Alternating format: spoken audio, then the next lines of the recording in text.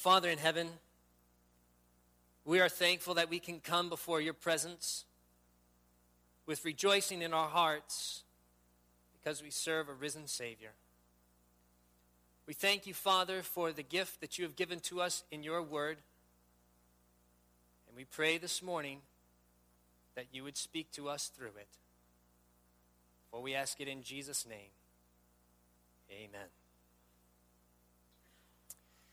It was 2008, and I found myself in Paducah, Kentucky. I was holding a Bible prophecy seminar there. We had just started the meetings, and things were going well. One day, I found myself aimlessly wandering through a Barnes & Noble store. We like books, and so every now and then we would frequent the bookstore. That was back before we had kids and we had more time to do that kind of stuff.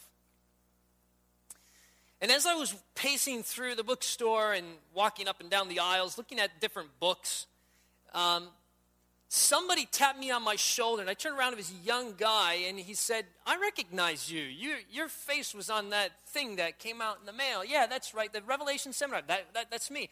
Hey, can we sit down and chat for a few minutes? I have some questions." Now, this is like a dream come true for an evangelist, this is great. I thought, sure, yeah, let's do this. So we, inside Barnes & Noble's, they have this little cafe there, and we pulled up a chair, and we sat down, and we proceeded to have a conversation. It was very cordial. We got to know each other, and we're just talking about our love for the Word of God and various things. And then he asked me the question that usually people ask, and that is, what church is sponsoring this seminar? Well, we're not ashamed as Seventh-day Adventists, amen? So I told him, I said, I'm a Seventh-day Adventist, but this is a seminar for people of all different denominations. It's just for everybody in our community. Well, as soon as I told him I was a Seventh-day Adventist, the first thing that people usually ask is, why do you go to church on Saturday? In fact, you just here at the seminar a couple nights ago, I met one of our dear guests that had come into the meetings, and she asked me, what does Seventh-day Adventist mean? That just thrills my heart when somebody asks me that question. Because we have a name for our church that actually means something. When you explain what our church, the name of our church, you're giving somebody a Bible study, whether you like it or not. And so I was telling him, and he asked this question, and so we were talking, and he had some questions about the Sabbath, as most people do, and each question I tried to present him the Word of God to answer those objections. I gave him passage after passage after passage, because we know the Bible is full of evidence that supports the seventh-day Sabbath, from Genesis to Revelation. But with each Bible passage that I gave him, whether it was the Old Testament, whether it was the New Testament, whether it was Jesus, whether it was Paul, whoever it was, whatever passage I gave him, somehow he reasoned away that passage application in his own life and its application to keeping the seventh-day Sabbath.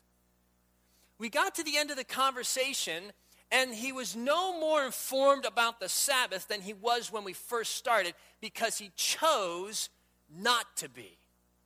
In fact, in the course of our conversation, I shared with him some of the passages in Acts. Acts is a great book of the Bible to go to prove that the Sabbath was still observed by both Jew and Gentile after Jesus died on the cross. And even those passages in Acts, he said, oh, hang on a second, I need to call my friend up who's studying Greek and understand the Greek a little bit on that passage. Listen, Greek and Hebrew is wonderful, but we can look at the plain reading of God's Word and know what he's saying. Amen? Now, as I left that conversation, as I mentioned, he was no more informed about the Sabbath than when we started. And as I already mentioned, it was because he chose to not be, not because the Word of God failed him in any way. And we run across this quite often. As Seventh-day Adventists, we get asked questions about our faith, and we have the opportunity to respond. And so we've gone through this before, where people have rejected various things that we have presented to them. But I've oftentimes wondered to myself, are we as Adventists exempt from the same way of thinking that this young man had that I met in the cafe at Barnes & Noble's? No, we don't reject the Sabbath. We would never do that. We don't reject the state of the dead. We would never do that. We don't reject the reality of Christ's second coming. But are there places in Scripture where we might try to harmonize or reason away, rather, that passage's application in our lives? When we do that, we are treading on very thin ice. I would submit to you this morning that as Seventh-day Adventists, we are not exempt from that. By God's grace, it doesn't happen within the four walls of this church. But I'm not naive enough to think that perhaps it isn't. God is looking for people who live as Jesus lived, by every word that proceeds out of the mouth of God. Do you think it was easy for Jesus to do that? Do you think it will be easy for us to do that? Popular theology in the world is going in one direction and God's people are going in the other, and the devil is constantly trying to pull the Seventh-day Adventist church in the current that the world is trying to go. We must constantly and daily and moment by moment resist that urge to go along with what the world would have us do. I want to share with you a couple of examples of this from the Bible. Go with me in your Bibles to Genesis chapter 2. It's where it all began. Genesis chapter 2, verses 16 and 17, the Lord is speaking here to Adam. And the Lord commanded the man, saying, of every tree of the garden thou mayest freely eat, but of the tree of the knowledge of good and evil, thou shalt not eat of it, for in the day that thou eatest thereof, thou shalt surely die. Are God's commands complicated? This is the thing I love about God, and it's the thing I love about His Word. It is not a complicated book. We make it complicated. If somebody comes to a Bible prophecy seminar without any preconceived notions, and they hear the message on the seventh-day Sabbath, they will accept it because it makes sense. If somebody comes to the Bible prophecy seminar without any preconceived ideas about the state of the dead, they will accept it because it makes sense. It is clear, it is easy to see from the Word of God. But it's when we add our human reasoning to the Word of God that things become complicated and difficult to understand. And that's exactly what Eve did in the garden. Genesis chapter 3, verse 2, the Bible says this, and the woman said unto the serpent, we may eat of the fruit of the tree of the garden, but of the fruit of the tree which is, the fruit of the tree which is in the midst of the garden, God hath said, you shall not eat of it, neither shall you touch it, lest you die. And the serpent said unto the woman, you shall not surely die. What did God say? You will die. What did the serpent say? You will not die. That's the way the devil operates. He always goes directly contrary to the Word of God. God has a seventh day, He has the first day. Bible says you sleep, He says you go to heaven or hell. You know, the Bible says God's going to come climactically. He says no, it's going to be a two-phase coming in. It's going to be secretly at first. The devil always has something that counterfeits the Lord, and he goes directly contrary. You shall not surely die, verse 5, for God doth know that in the day you eat thereof, your eyes shall be opened. And he says, and you shall be as gods, knowing good and evil. And when the woman saw the tree, that the tree was good for food, and that it was pleasant to the eye, and a tree to be desired to make one wise, she took of the fruit thereof and did eat, and gave also unto her husband with her, and he did eat. Isn't it interesting how the devil tries to make sin look attractive? God's trying to keep something from you. If you eat from this fruit, you'll become wise. You'll become all-knowing. You'll become like God. God is trying to keep something good away from you. He hasn't changed at all. He does the same thing today. With every sin that we struggle with, He has to make it look attractive, like it's going to benefit us in some way. But we have to remind ourselves that what the devil is telling us is not a truth, but it will only bring pain and suffering as it did to Adam and Eve. But notice again what the Bible says there in verse 6. The Bible says, and when the woman what? When the woman what? Saw that the tree was good and desirable.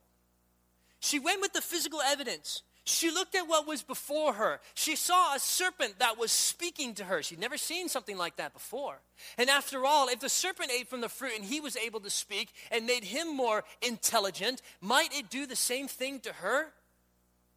And so she began to reason in her mind what would happen if she ate from the tree. Yes, God said this, but I'm faced with the physical evidence. And Eve decided to put her own interpretation on what the word of the Lord said.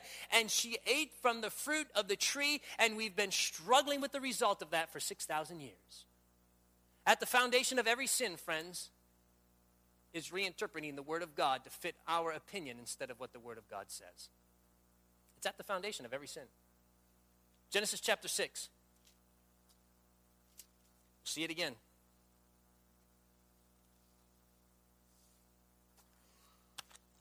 Genesis chapter 6, verse 13.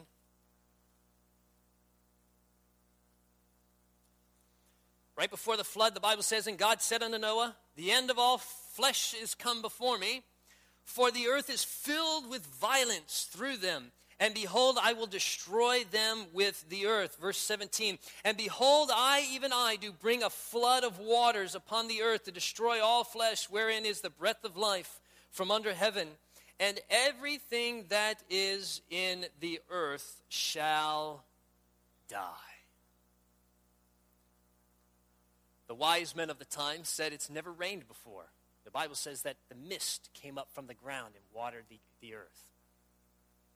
The scientists of the time, the wise men, the antediluvian world, who were brilliant people, they said that what Noah was teaching could not possibly happen. It went contrary to the laws of science. But Noah knew only one thing, and that's what God said. Sure, science says one thing. Sure, reasoning says one thing, but Noah knew what God said. In fact, the Bible tells us that Noah walked with God. Have you ever read that before? Who else walked with God? Find that very interesting, that connection between Enoch and Noah. You know, Enoch was Noah's great-great-great-grandfather. So that influence trickled down to Noah. And Noah walked with God, and he heard the voice of God, and he heard the reasoning of men. But when it came to a choice between one or the other, Noah went with the plain, thus saith the Lord. Listen to this inspiration here. Signs of the Time, April 18th, 1895. It says this: the wise men of this world talked of science and the fixed laws of nature, and declared that there could be no variation in these laws, and that this message of Noah could not possibly be true. The talented men of Noah's time set themselves in league against God's will and purpose, and scorned the message and messenger that he had sent. Sound familiar to the time we're living in today? She goes on.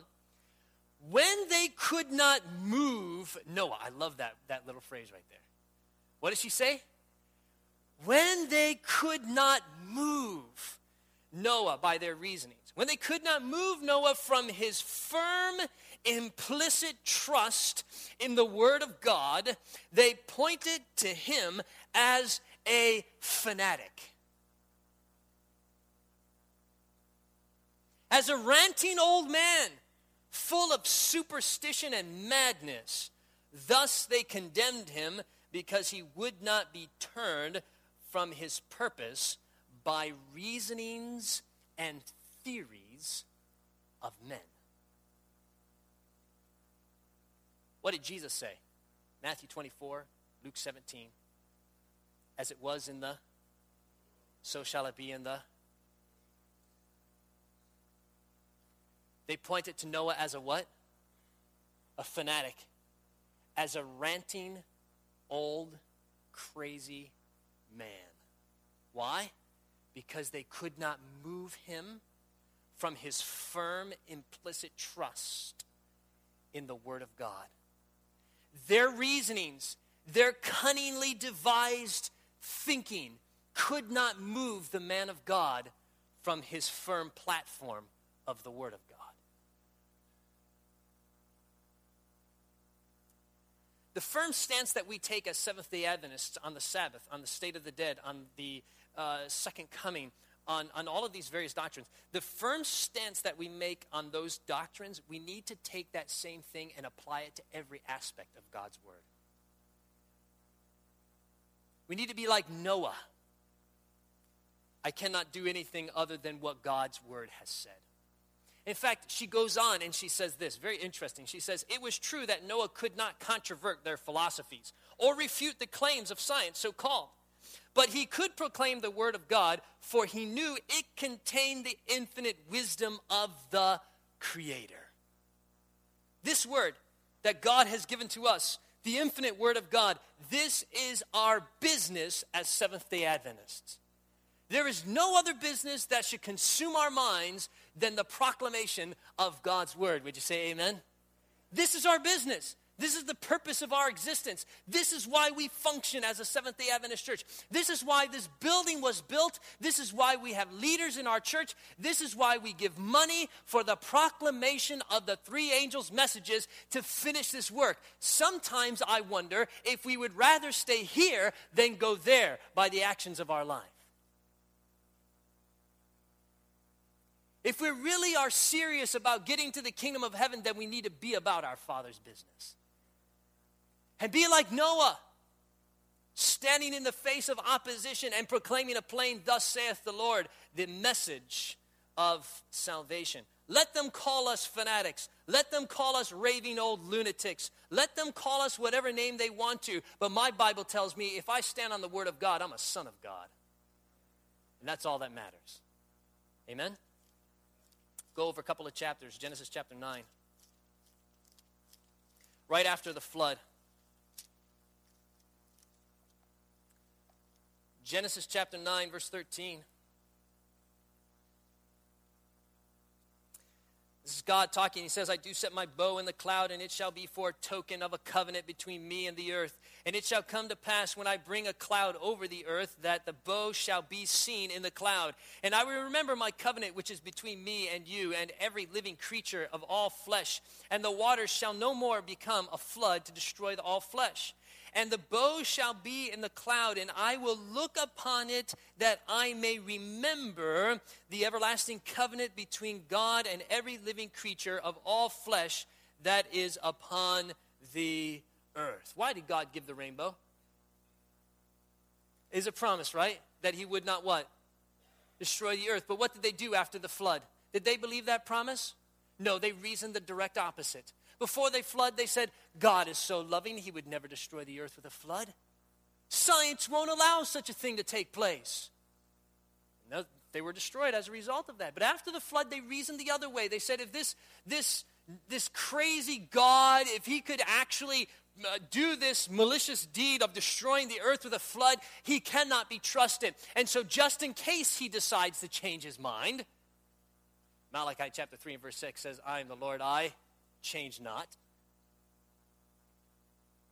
But just in case he decides to change his mind, let's build this tower. And it wasn't just a physical tower, it was a philosophical tower that led them further away from God as you let the story unfold. But let us build this tower just in case this God decides to change his mind.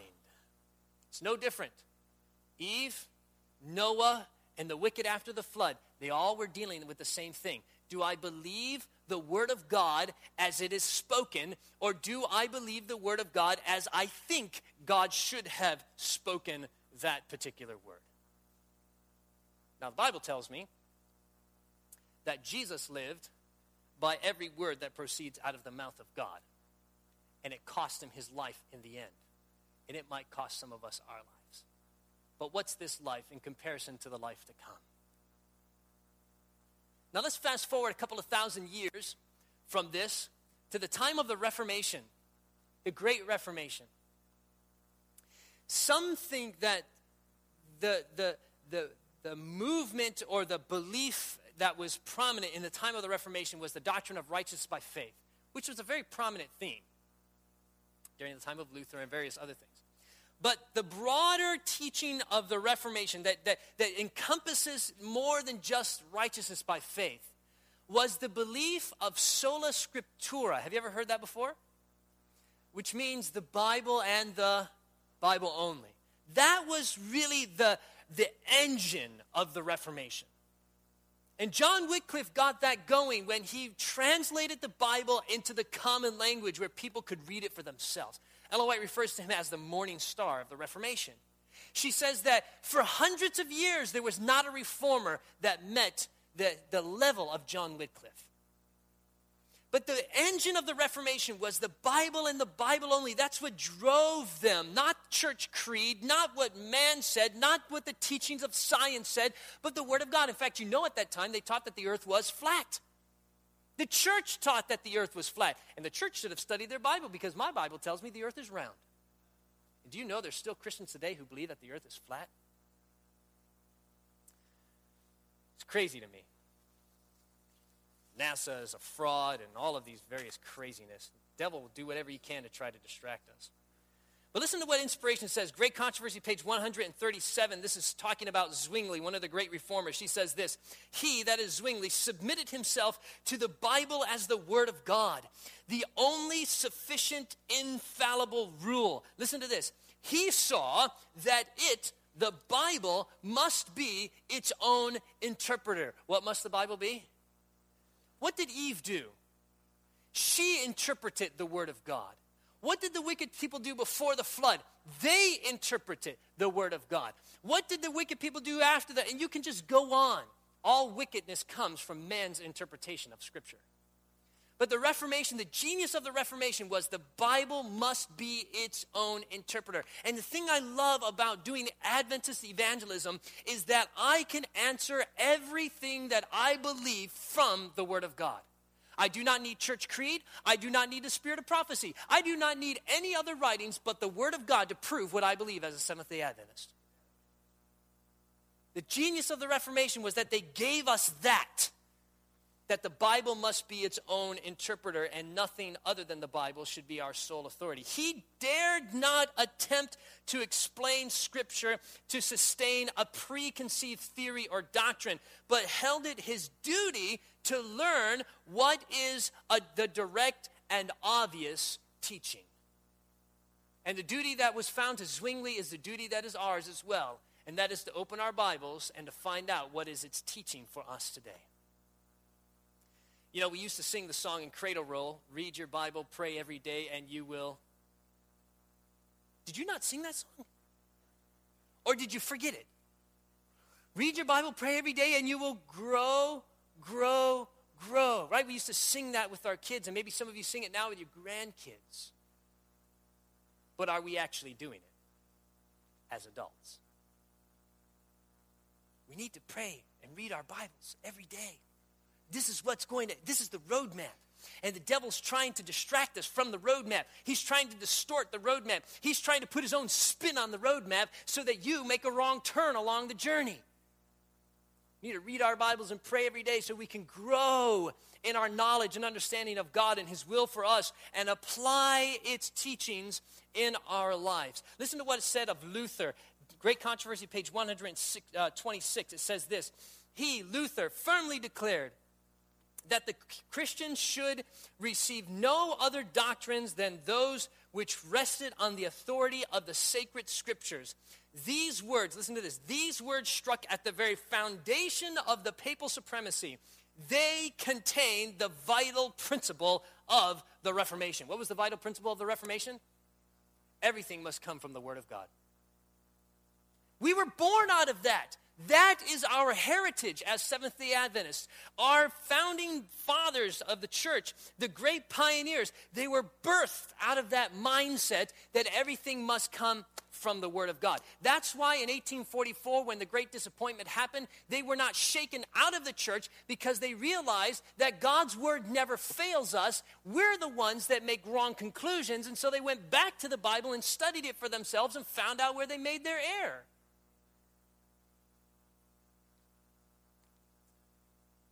We're not studying our Bibles, brothers and sisters.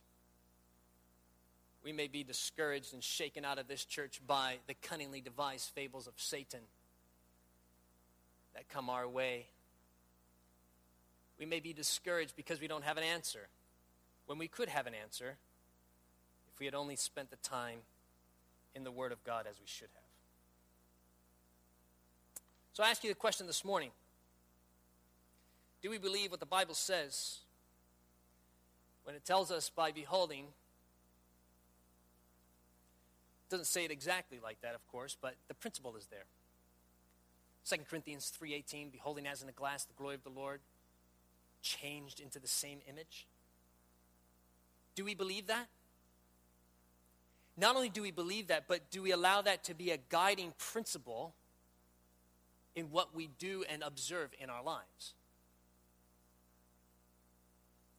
Or do we think maybe we somehow have power over that principle and can observe wicked things and think that it doesn't affect us?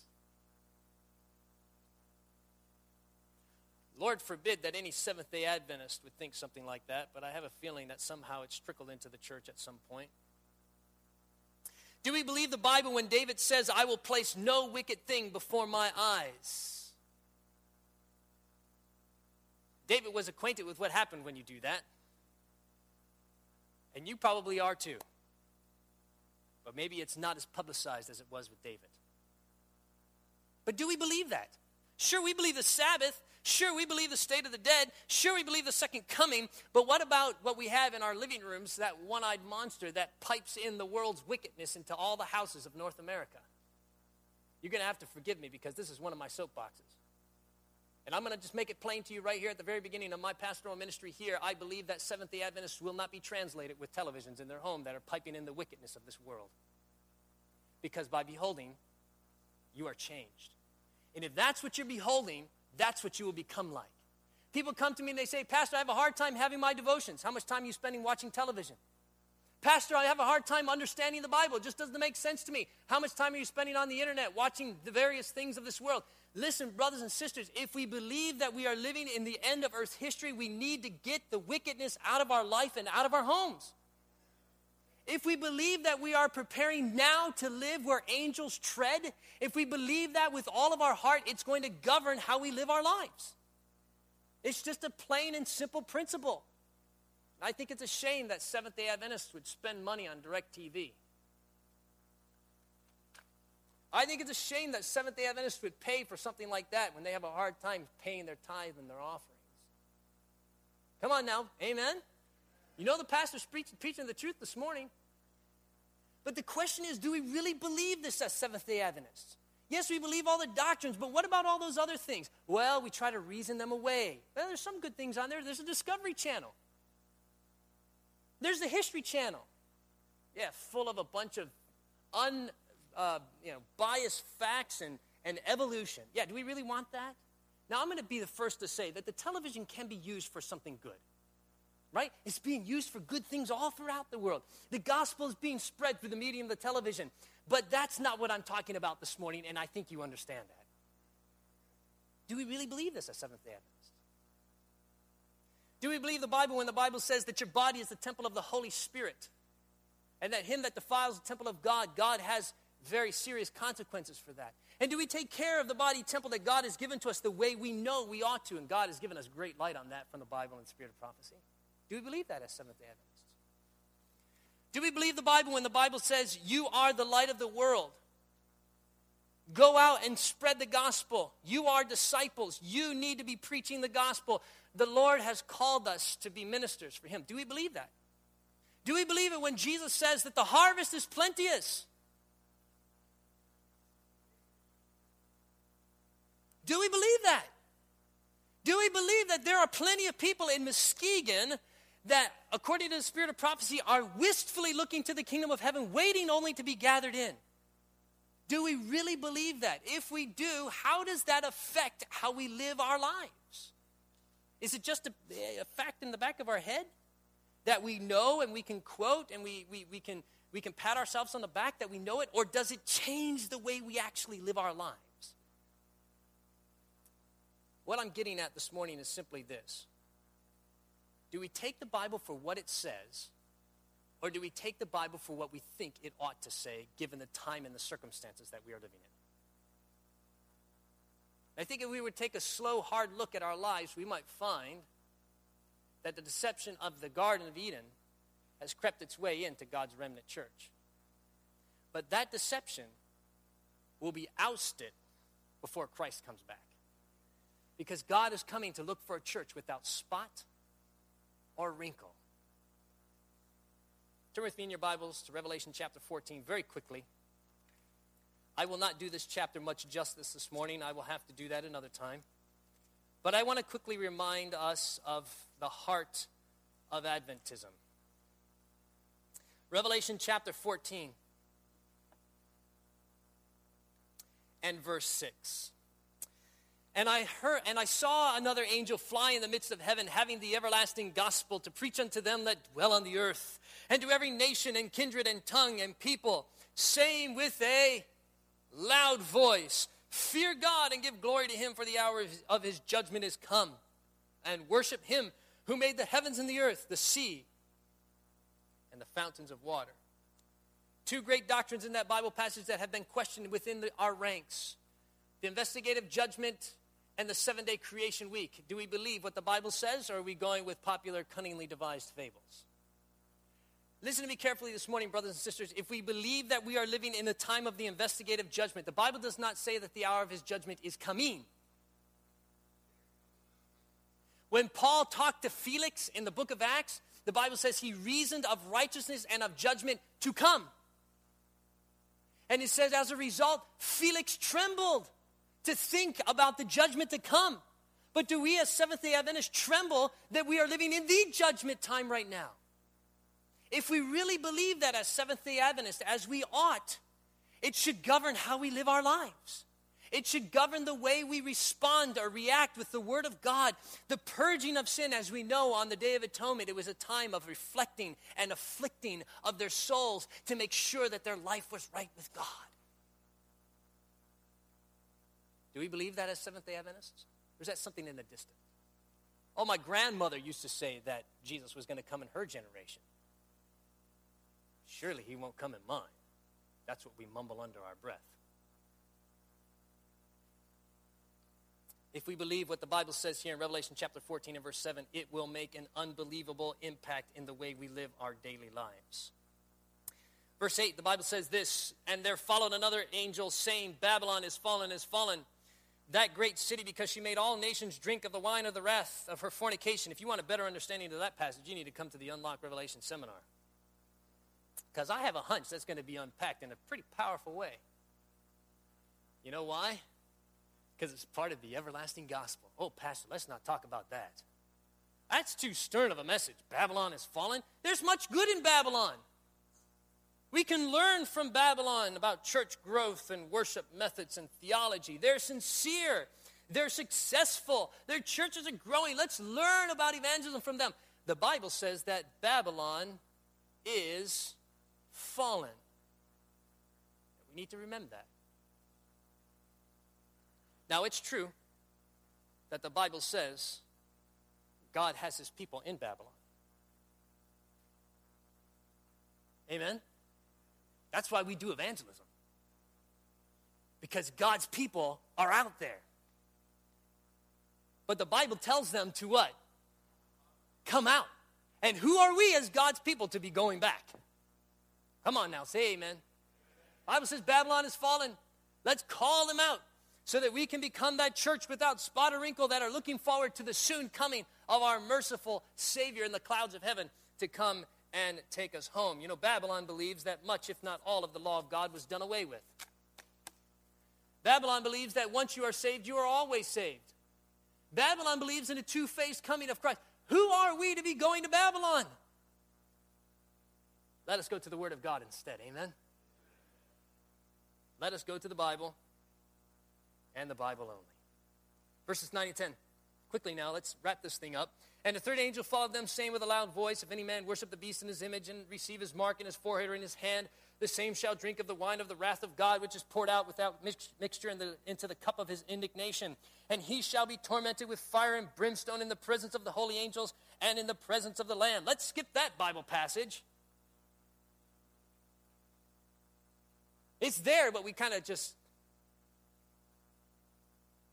we don't like to think about that. It's so stern.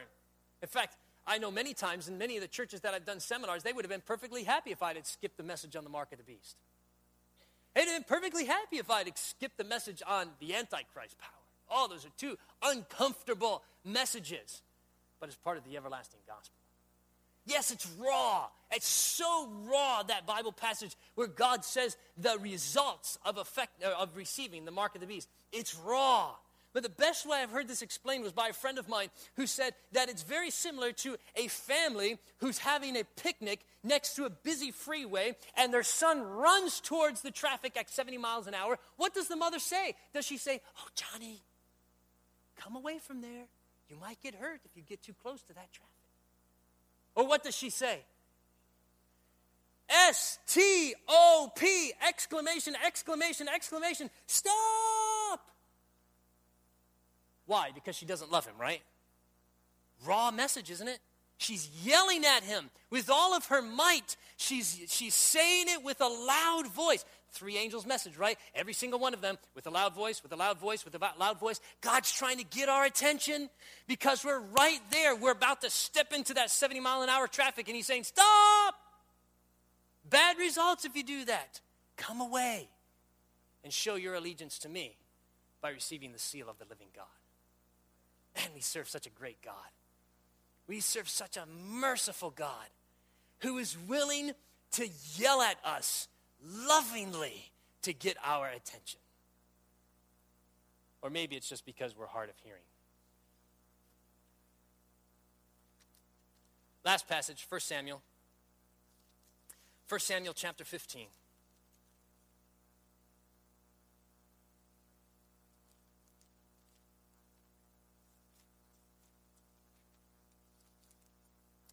Chapter 15, verse 3.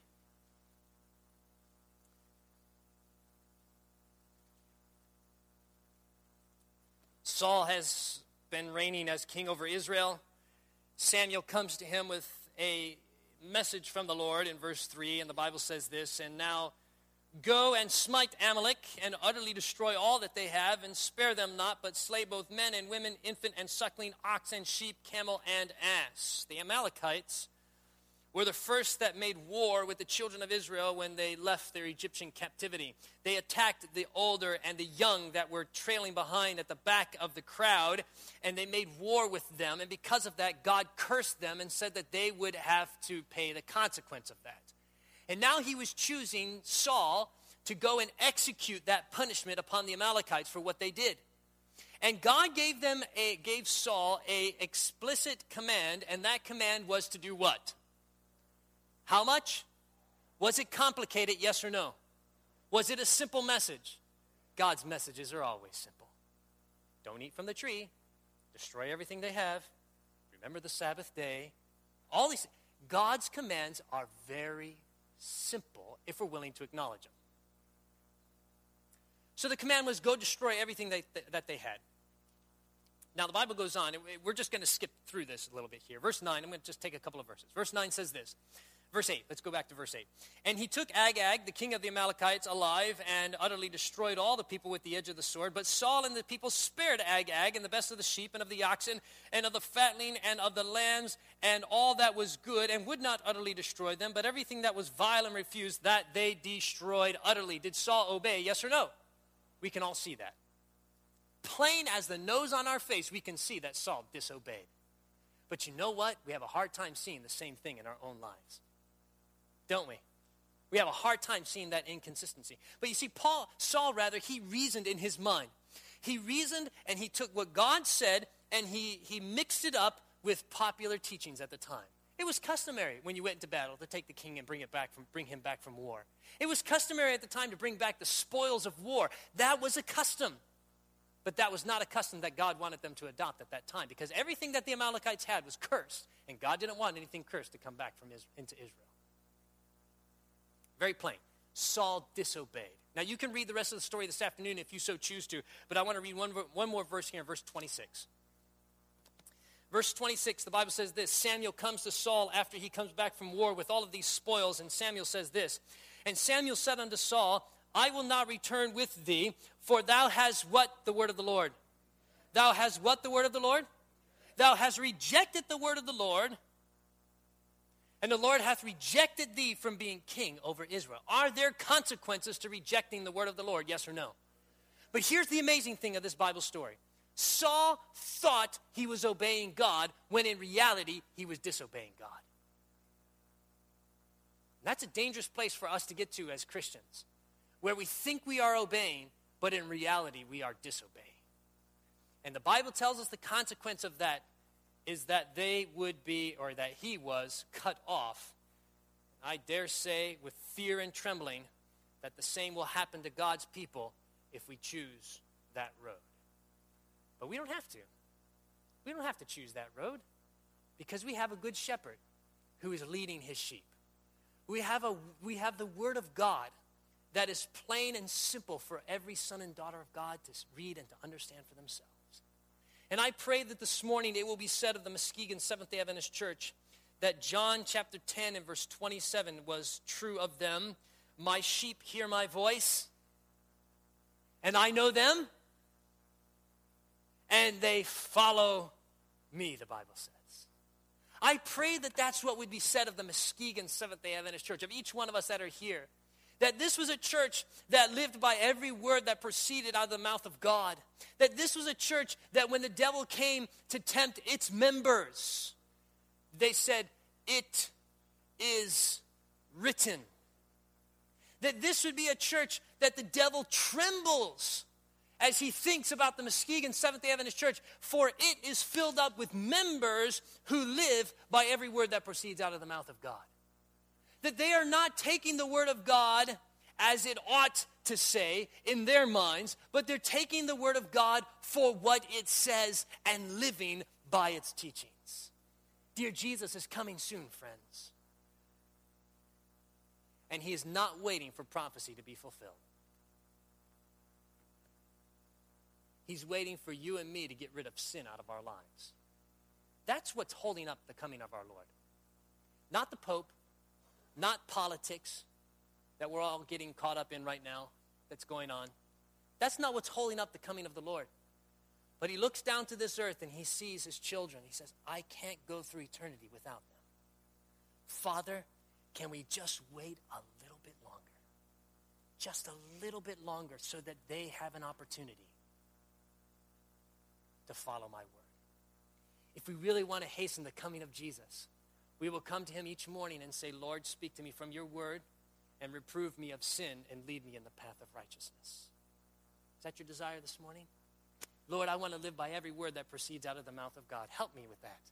Let's pray. Father in heaven, Lord, we humbly come before you this morning, not with any pride in our hearts of anything that we can do, for we've tried many times, Lord, and we only fail. But Lord, we come to you this morning with a humble request, asking that you would speak to us from your word each morning, that we would live by every word that proceeds from the mouth of God, and that we as Jesus would meet the temptations and the accusations of Satan with it is written. Lord, we ask that you would purge our lives of sin, and that we would take the principles and the teachings of God's word and we would apply them in our lives, no matter how painful it might be. Help us, dear God, to eradicate the world and worldliness out of our lives and to replace it with godliness, with contentment, being great gain. Help us towards this end, I pray. Bless us this next week, Lord, as we go forth from this place, braced and strengthened for hearing your word. For we ask it in Jesus' name. This media was brought to you by Audioverse, a website dedicated to spreading God's word through free sermon audio and much more.